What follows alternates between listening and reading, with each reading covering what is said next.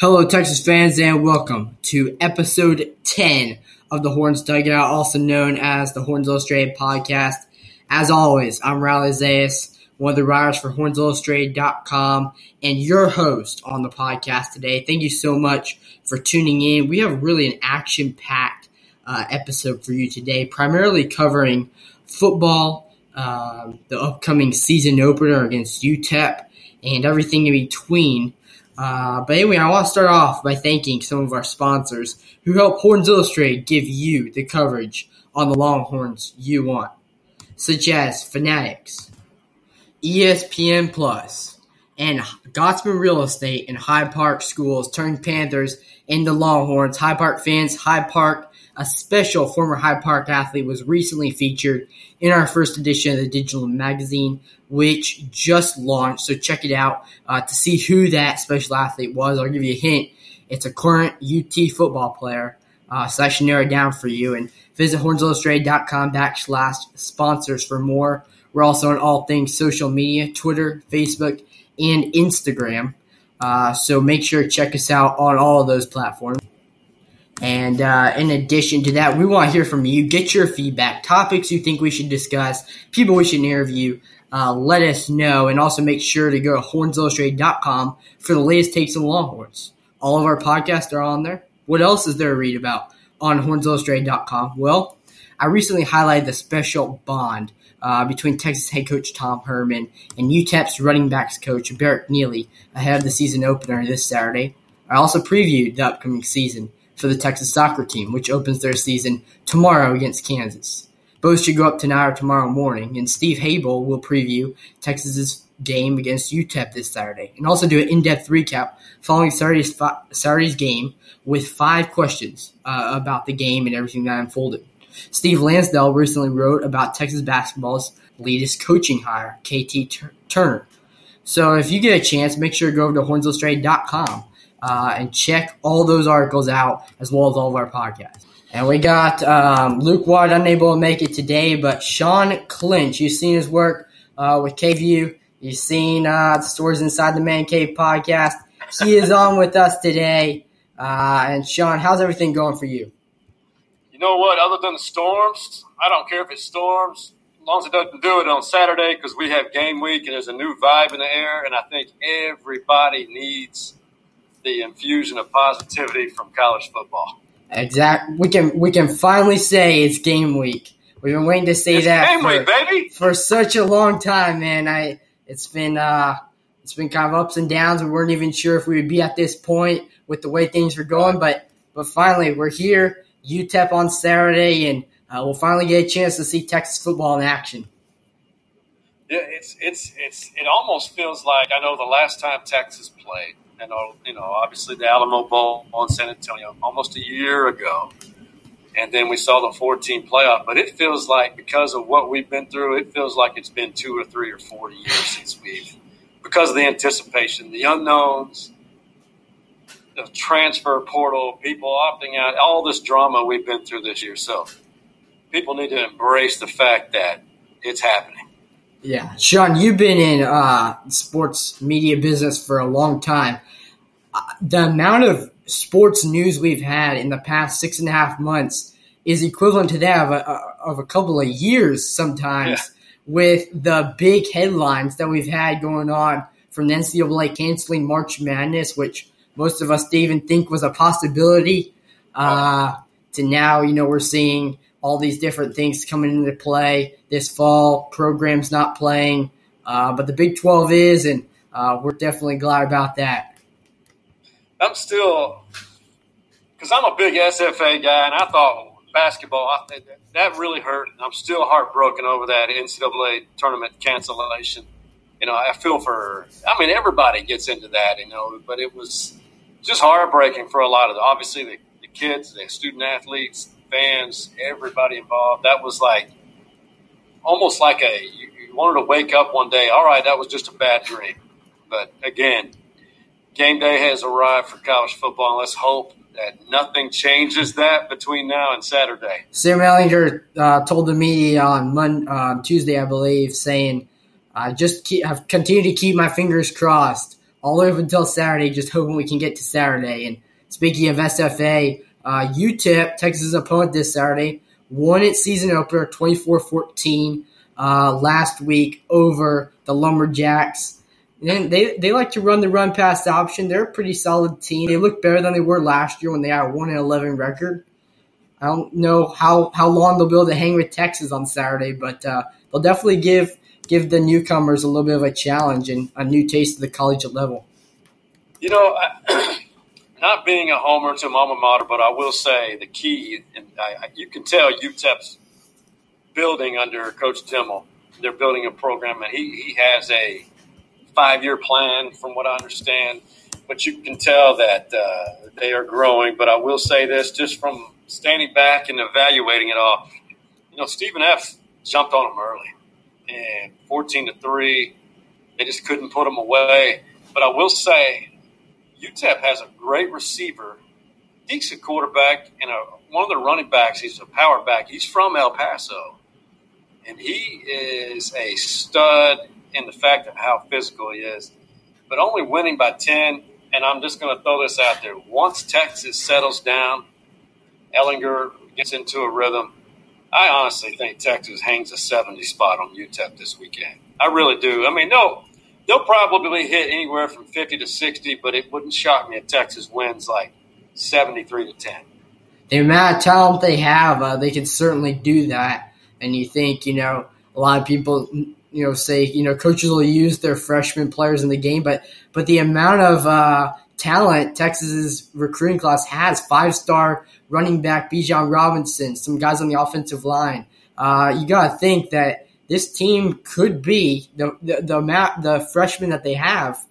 Man, they have a strong capability to be able to hang a 70 spot on UTEP. Well, here's what's interesting that I'm not sure. I mean, a lot of people are aware of this, but Tom Herman can't unload his entire roster and not worry about, okay, that's going to log on an individual's redshirt time. They don't have to worry about that this year. Nope. It's like a free pass, so he can unload at any point in that game and put whomever he wants, if the individual is not concerned about getting injured or anything like that. But, if you put the young ones in early, you have to expect that probably won't hit 70, but I am so curious to see what Bijan Robinson looks like in person. All I've seen is video. The kid's legit from Arizona. He could have gone anywhere in America. I mean, I hear it all the time. A lot of people say, well, that individual's a Sunday type player.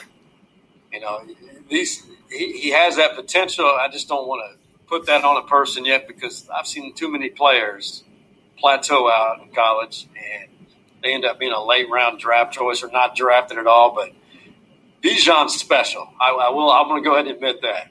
Is he the freshman you're looking forward to watching most?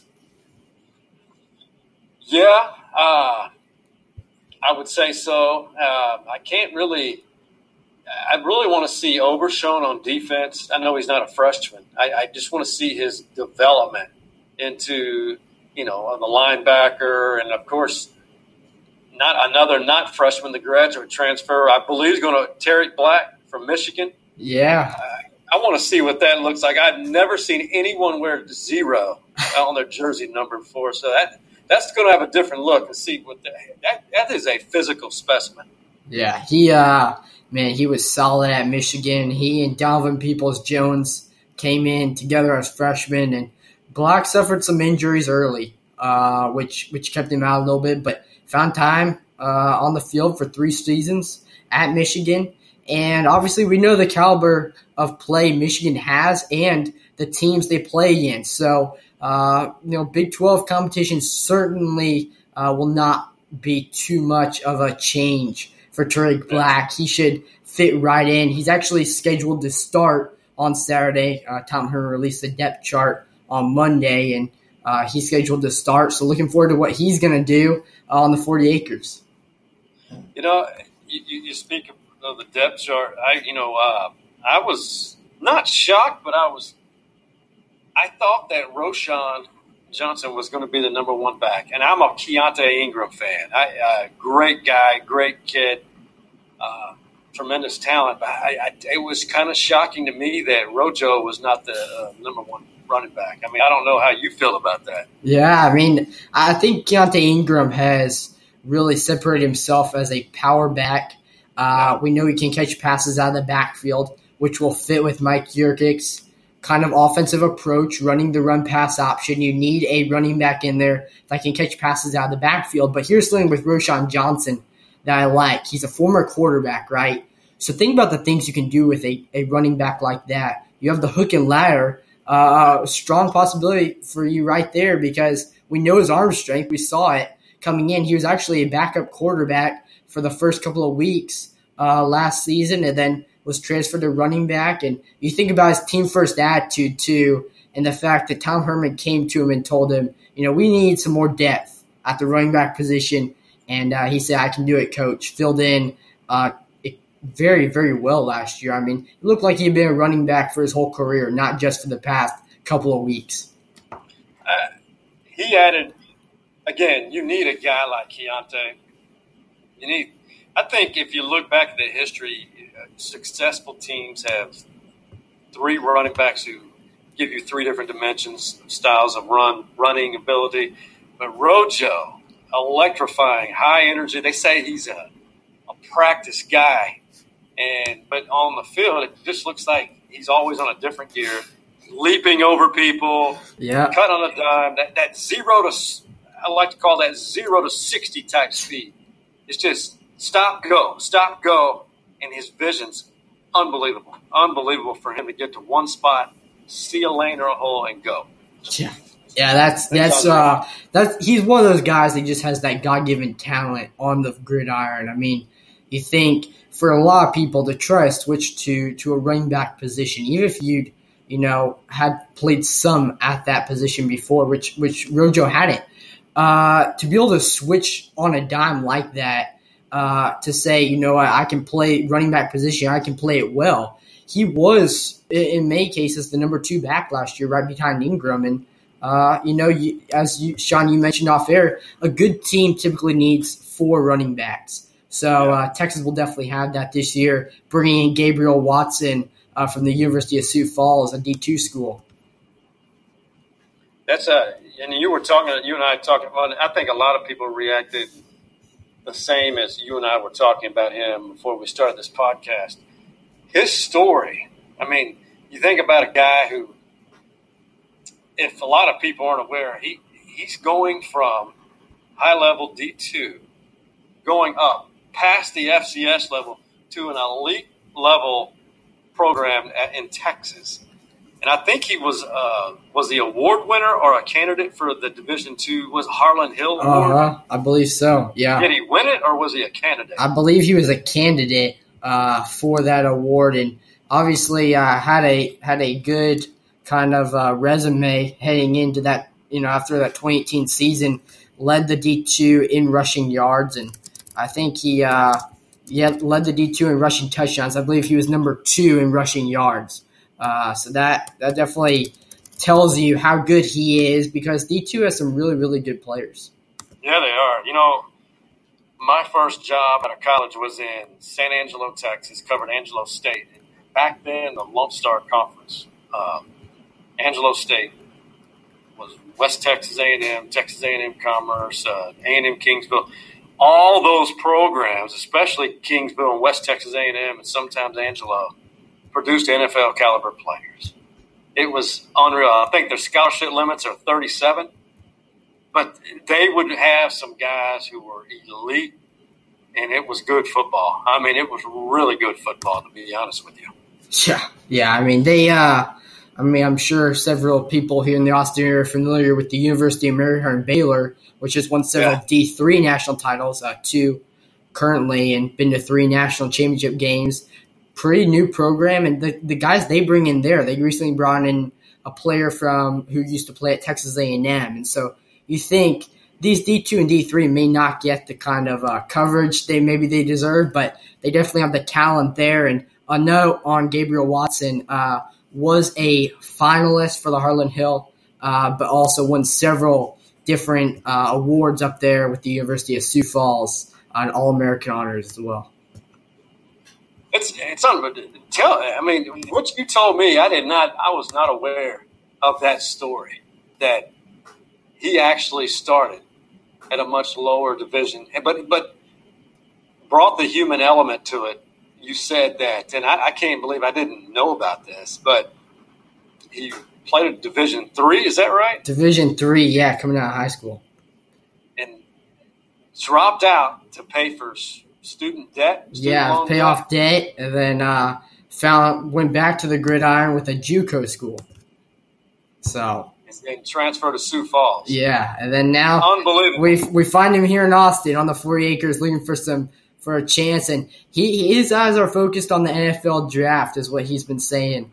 So as far as outlets reporting out there at Sioux Falls, kind of happened over the course of COVID because he was planning on heading back, and I'm sure the opportunity with Texas came up, the opportunity to play for a D1 program. I'm not sure how many people would decline the offer to play for such a program with the accolades and the national championships as Texas.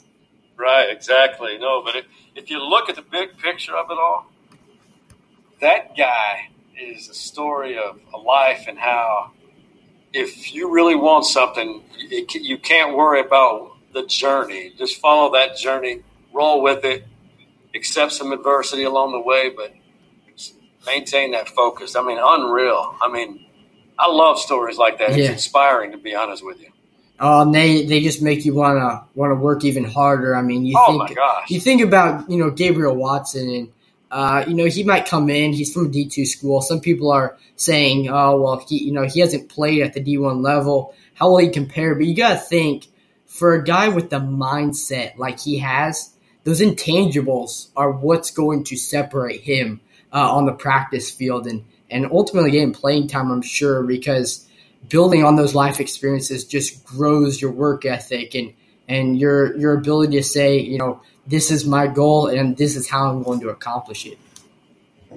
I have a feeling, because I think it's, every year there are fan favorites. I know 2 years ago, Trey Watson, everybody loved Trey Watson.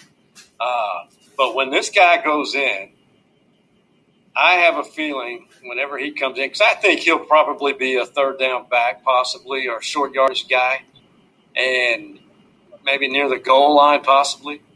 I think by the end of the season, he'll have some kind of, when he goes in, people are going to, some kind of cheer, people are going to be going crazy over him, because I have a feeling he'll be a short yardage touchdown kind of guy. Yeah. The guy they bring in there on those goal line situations, and those are some of the best. Texas, one of the best teams in the country last year at doing that. And it's just because of Ellinger's running ability, number one, and then the running backs that they have. And guys like Watson power their way through. Offensive line obviously leading the way, and got to give credit to those guys, too, on the O-line. You just said, that's funny you say that, but I'm kind of playing off things you say. You mentioned the O-line. Sam Cosmi, that's another good story. Yeah. That guy's an NFL talent right now, and he was, a 2 or 3 star coming out of high school. And I'm not insulting our friends in the media that's their profession to, evaluate talent. It's just development. Yeah. There's always, these kids are assigned certain stars, so there's this perception. But Cosmi is a guy that he has some ability and he has a tremendous work ethic. And I'm going to watch him and that offensive line probably more so than I ever have any other year. Well, and you got to think, Zach Shackelford was the guy on the offensive line. I had the chance to talk with him last year in depth, and it was evident why he was a leader, both on and off the field. Great in the classroom, very encouraging guy to the rest of the offensive line. A guy who helped some of the younger players, and this year it's going to be Sam Cosmi because he's one of the oldest players on the offensive line, and he's going to have to show some of these newcomers like Jake Majors the ropes as they get put into games with only a few weeks of practice under their belt. That's what I think a lot of people people want the season so badly that I think all of us, including ourselves here, the two of us, I think we need to prepare ourselves. There's going to be some sloppiness in games that I'm not saying just awful execution, but just because there's been less preparation than most, because I think the last time Texas got together on the field coaching was the last practice before the Alamo Bowl. I think that's accurate. So when they started August camp, that was the first time they had really practiced, because I think it wiped out spring camp completely. Yeah. That's you'll probably see some acclimation type downs where there's going to be maybe some execution or missed blocks. I think it's more so on the offensive line. Once they get the rhythm, they'll get it. Yeah. It's just going to take some time. They'll pick up on it. They'll pick up on it quick, and those guys are talented. They know what they need to do, and Jake Majors is a guy who I also talked with last year, and as he was coming in, he was at the Under Armour All-American Games where he actually was injured, had to undergo surgery, and was going to miss the first few weeks of spring practice. But he got to work out at the center position. He's a guy who could take over at the center position for Shackelford, and he was talking about how playing against guys who are headed to Clemson, Alabama, they have the talent on the offensive line, all these guys. So I think it'll just be a matter of time, like you say, getting into that rhythm. And Texas will be in a little bit of a different situation than some of these other programs in the sense that they have two new coordinators coming in, both on the offensive and defensive sides of the ball. So that could be another kind of variable for Texas this season. It is, and I've not seen that type of turnover anywhere before, especially, I've seen turnover on one side of the ball before. It just happened so fast. I mean, because let's face it, 7-5, you can't continue to do that at Texas. But here's the thing about last year, and it's not an excuse. A lot of people said, "Oh, it's horribly coached team," but they had injuries concentrated, especially in the secondary. Yep. Early on, after the LSU and during the LSU game, I think. I just think that they just had a lot of youth, and I think some of it may have been the scheme, and it's just there wasn't a good rhythm on that team. Were they talented? Yes. Were they prepared for losing that kind of depth? Probably not. But I think this year they could. We're looking at 8 or 9 win team. Yeah, my projected record is 8-2. The Big 12 is going to be a solid conference this year. But yeah, I agree with you on that. And the thing is, too, when you have some of these, coordinators come in, right? They don't have, in the case of Mike Urick and Chris Ash, a whole lot of time to work with these guys because, they've obviously been working through Zoom and stuff, but it's not the same as being in person. The one thing I will note, though, is Chris Ash let go by Rutgers in the middle of the season last year as the head coach. Tom Herman, hires him as the defensive coordinator after the Alamo Bowl, I believe. But he actually came during the Red River Showdown, if I'm not mistaken, and sat in on team meetings, coaches meetings. So he's used to this. And I think, being able to focus, sometimes you see good defensive coordinators or good coordinators in general go on to become head coaches, and that's just a huge responsibility. Maybe focusing back down on the defense. This has been Texas's challenge during both the Charlie Strong and Tom Herman eras to keep that defense both healthy and then, keeping them stopping the opposing offenses because so many of these Big 12 games turn to shootouts, and it comes down to who has the better defense. Yeah, that's the truth. But it's an epidemic in college football. We've had just look at the SEC. They've evolved a more passing game than in the let's line up and run your butt over, out physical you. I mean, SEC still does that, but I never thought I'd see the day Nick Saban would spread you out on offense. But you alluded to Ash, his background, and correct me if I'm wrong. I'll be going into my second season removed from being covering sports full time. Mike Yurcich, which is his last name is hard to pronounce, by the way. Yeah. If I remember right, Mike Gundy, when he was, I think after Dana Holgorsen, I think it was Holgorsen, when he left to go take the head job in West Virginia, I think Gundy searched around the country, wanted the best offensive mind, and I think Yurcich was at a Division II or III school. Yeah, I think that's the story.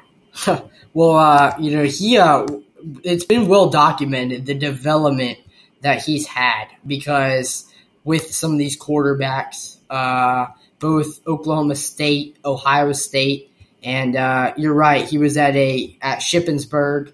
That's it. I couldn't remember it. Yeah, he was at Shippensburg D2 school. So, you're right on that. And, like I said, man, well documented what he's done with some of these quarterbacks. We know how good Ohio State's offense has been in recent years. We've seen it play out in several Big Ten games, Big 12 championship games.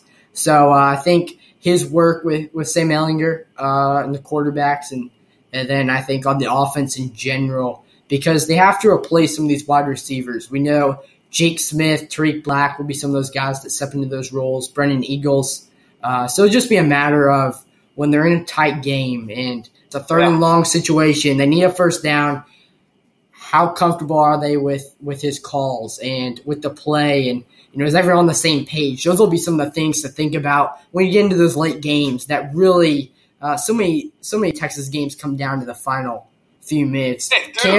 Kansas State comes to mind. Iowa State last year. Kansas State was a win. Iowa State a loss. But so many of them come down to the final seconds. It's kind of a trademark way. But I think Texas is going to pull away from some of these guys this year. But when you go back, just to kind of give you an idea, just from the information that I know, and I may be a little off base, Mike Yurcich, I think he simplifies the offense to where, it's about spots on the field, reading everyone on the field is reading the defense in front of them, obviously get the play call from the sideline.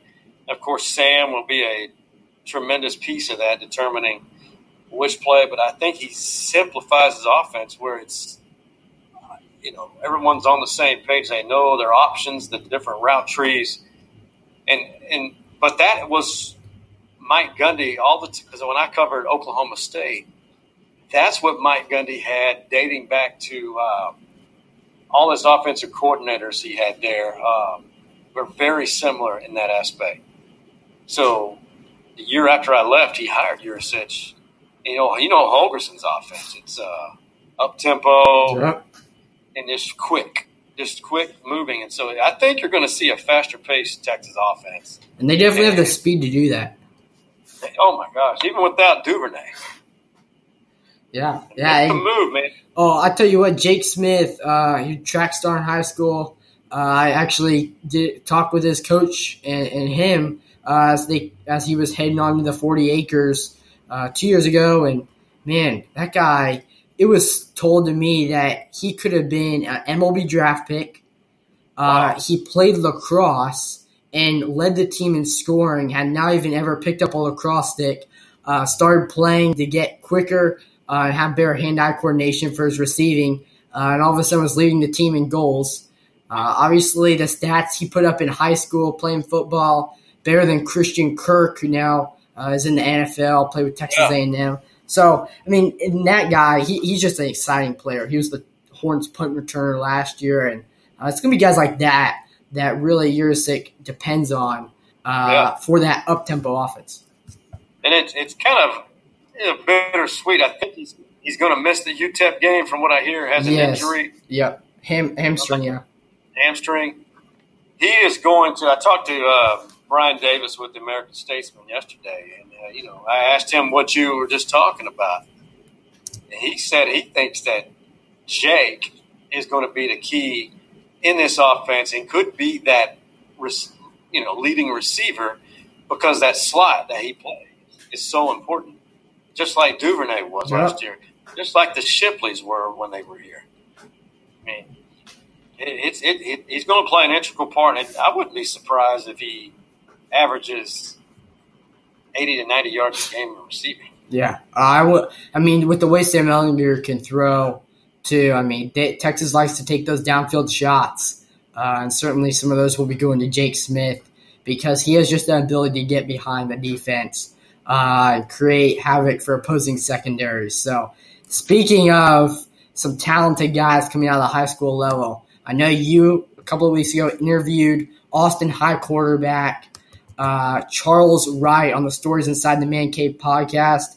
He is a Texas commit, and man, if Texas fans are looking for some good high school football to go watch and watch some future Longhorns, this is a guy to definitely go check out because his running ability and his passing ability just really separated him, and Texas has so many good quarterbacks coming in.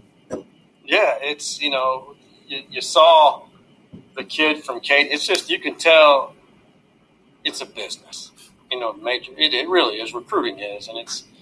So when the young man from Katy Taylor, who I thought the world of, that quarterback, committed for a while, I think he decommitted and committed to Alabama. That opened up a spot. And this is not a slight on Charles Wright at all. Committed, Austin High quarterback. I've watched him since they moved him up to varsity, Mike Rosenthal at Austin High, as a freshman. And he was Rosenthal said he was intense and learning every practice.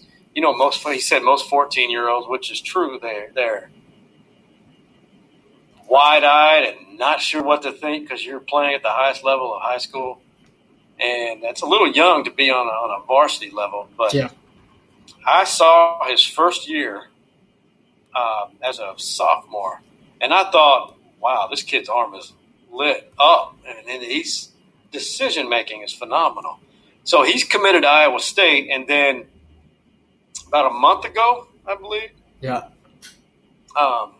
Texas offers him, and he literally essentially committed on the spot.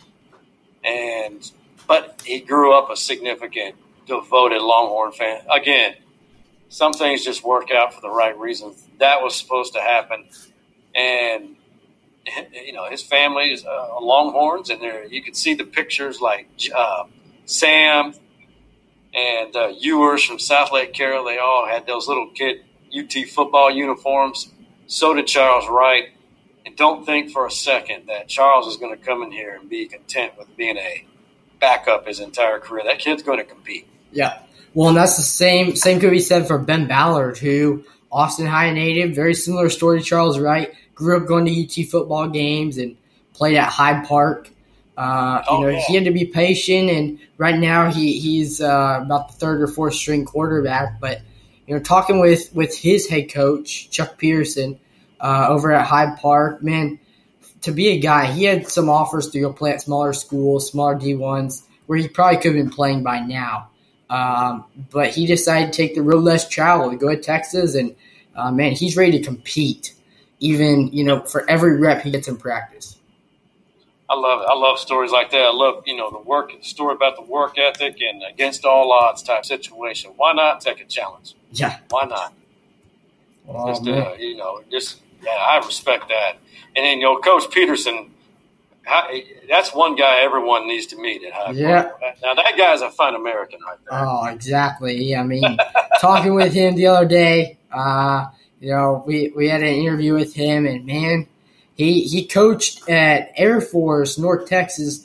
You think about the ability that he has to know. He was even talking about how several of his guys who have gone to play at the college level, he keeps checking in with them, encouraging them, and he knows what the college coaches are looking for. So that just helps, with some of these high school players. You don't coach at Air Force or North Texas. Two very solid programs without being a extremely good coach, good offensive mind. Ran the flex bone offense over at Air Force, which those run first offenses. Liberty Hill runs the slot T. Hayes does as well. Man, those are just art. It's so hard beautiful to run those kinds of offenses. And, as we mentioned earlier on, a lot of programs are going more the spread offenses, but those run first offenses are still awesome to watch. What's fun, if I challenge anyone listening who I get it, the spread offense, it's exciting, it's gets people into it because anything can happen. But I challenge you to watch those old 1960, late 60s Texas teams, the 70s and 80s, OU running the wishbone. Oh, my God. Unbelievable. Then look at Army and Navy today. Yeah, today, yeah. But what is so fun, watching those Oklahoma teams under Barry Switzer running. Oh, my gosh. I've been in love with the wishbone since 1984. And you watch the wishbone. You watch, when Texas used to run their style of offense with Earl Campbell. You think about when Texas and OU used to clash, and you had those two great running offenses, great running backs. Man, it was just a back and forth battle for 60 minutes. Oh, it was physical too.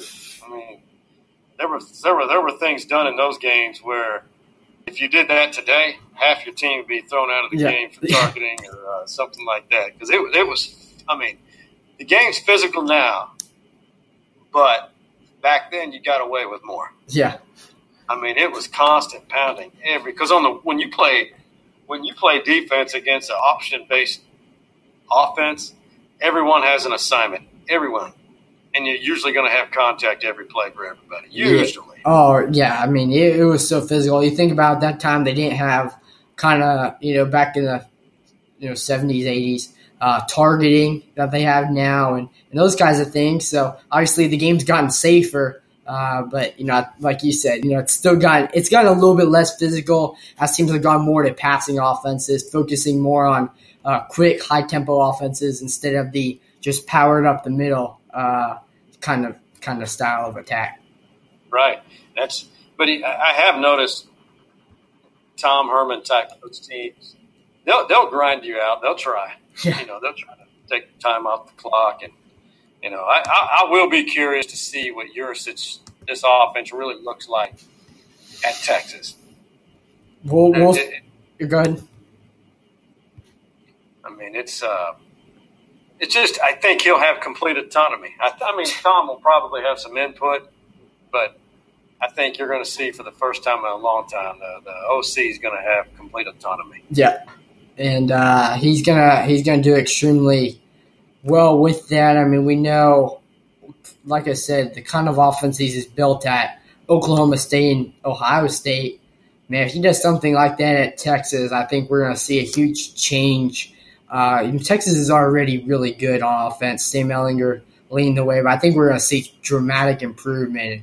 We'll see that kind of unveiled on Saturday night. I think first chance to see that. We may only see them playing like that for a quarter or two, but we'll get to see what they get a little glimpse before Big 12 play starts. Yeah, I'm excited. That's the whole thing about this, the mystery of it all, the unknown, and to really truly see how it all comes about. Just how it's all put together, and this you really do hope for all these teams that no one has any COVID cases, so you don't have a chance to have overlapping players after having to quarantine or sit out. Let's just get this season started and go, and hope for the best for everybody. And you don't want to see some of the best players, or any player for that matter, have to sit out for a while. Yeah, you want to. Let's get this behind us, and I agree. 3 Big 12 games already postponed due to COVID. TCU, Oklahoma State, and the third was Baylor. Baylor, correct? Yeah, Baylor. Which that was Louisiana Tech, which makes sense. 38 players due to Hurricane Laura displaced. They had to go different places, and when they came back, 38 tested positive. So we're open. I'm sure those games will. Not sure what they'll do because they're non-conference games, but we'll hopefully once Big 12 play starts, we'll be able to just go. Keep it in-house, keep it in the region. It's I have to say, and I really, I like Texas to win the conference, but I think Oklahoma State, it may be the best team in Oklahoma this year. Yeah. Well, they've been on the verge of it for several years, and Chuba Hubbard, man, that guy can run. And then you got Tylan Wallace, receiver, Spencer Sanders back at quarterback, and the offense will be great. Those up-tempo offenses, man.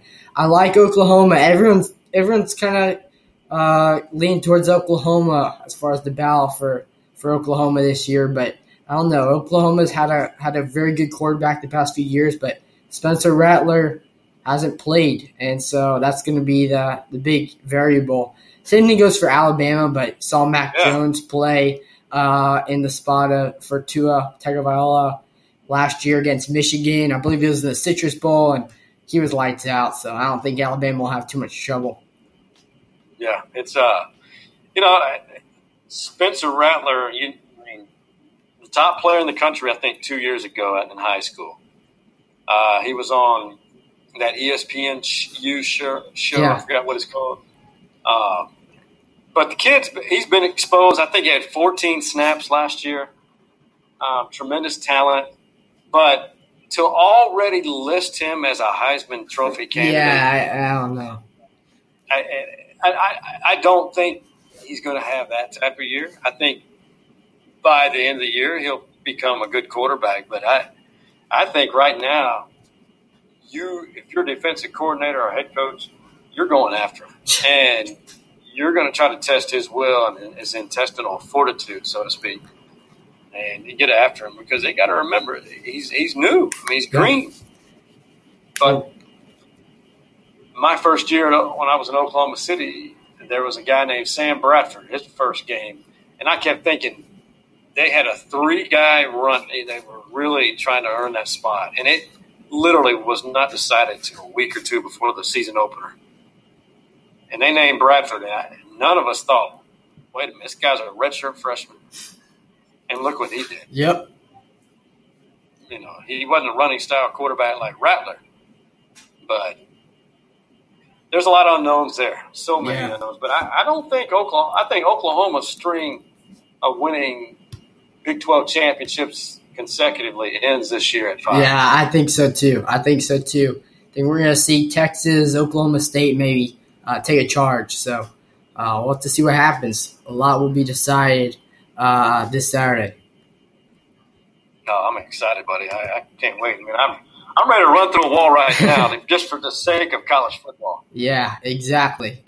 Well, man, Sean, I think you guys have your latest episode dropping tomorrow, I believe, right? Brian Davis came on. Correct. Big Mike Murphy from Last Stand Hats was able to. My two co-hosts, Mike Murphy and then Maurice Harris, who's Coach Mo's Elite Fitness off of Far West. It's been kind of hectic recently because of business and our schedules. So I was solo the previous 2, and then Mike actually was able to join me for the episode 34. We talk all things Longhorns, Big 12 football, and we have a interview with Brian Davis from the Statesman.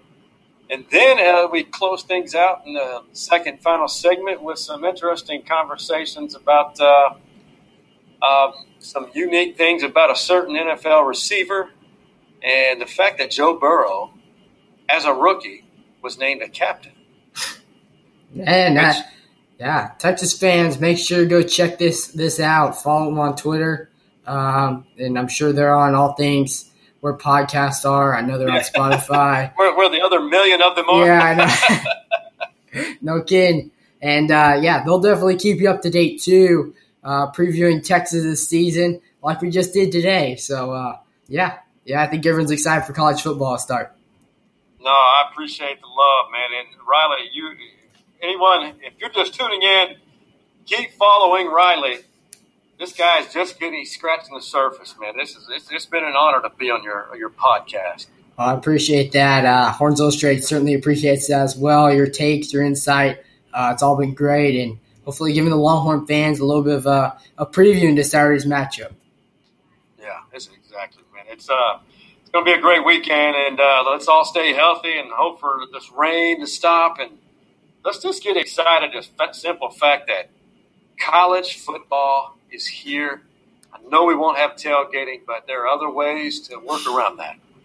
Certainly is, and at least we'll have it, right? At least we'll be able to see it live, not watching replays from 6 years ago. So we'll get to some see of them it. 20 years ago. Or 20 years ago, I don't know. After 6.5 months, they've run through pretty much every game played on ESPN.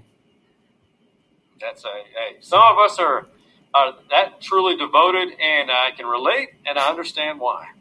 Yeah, man. We've been waiting for this to start. We got a little bit of a taste of it last week, and finally, Texas is back.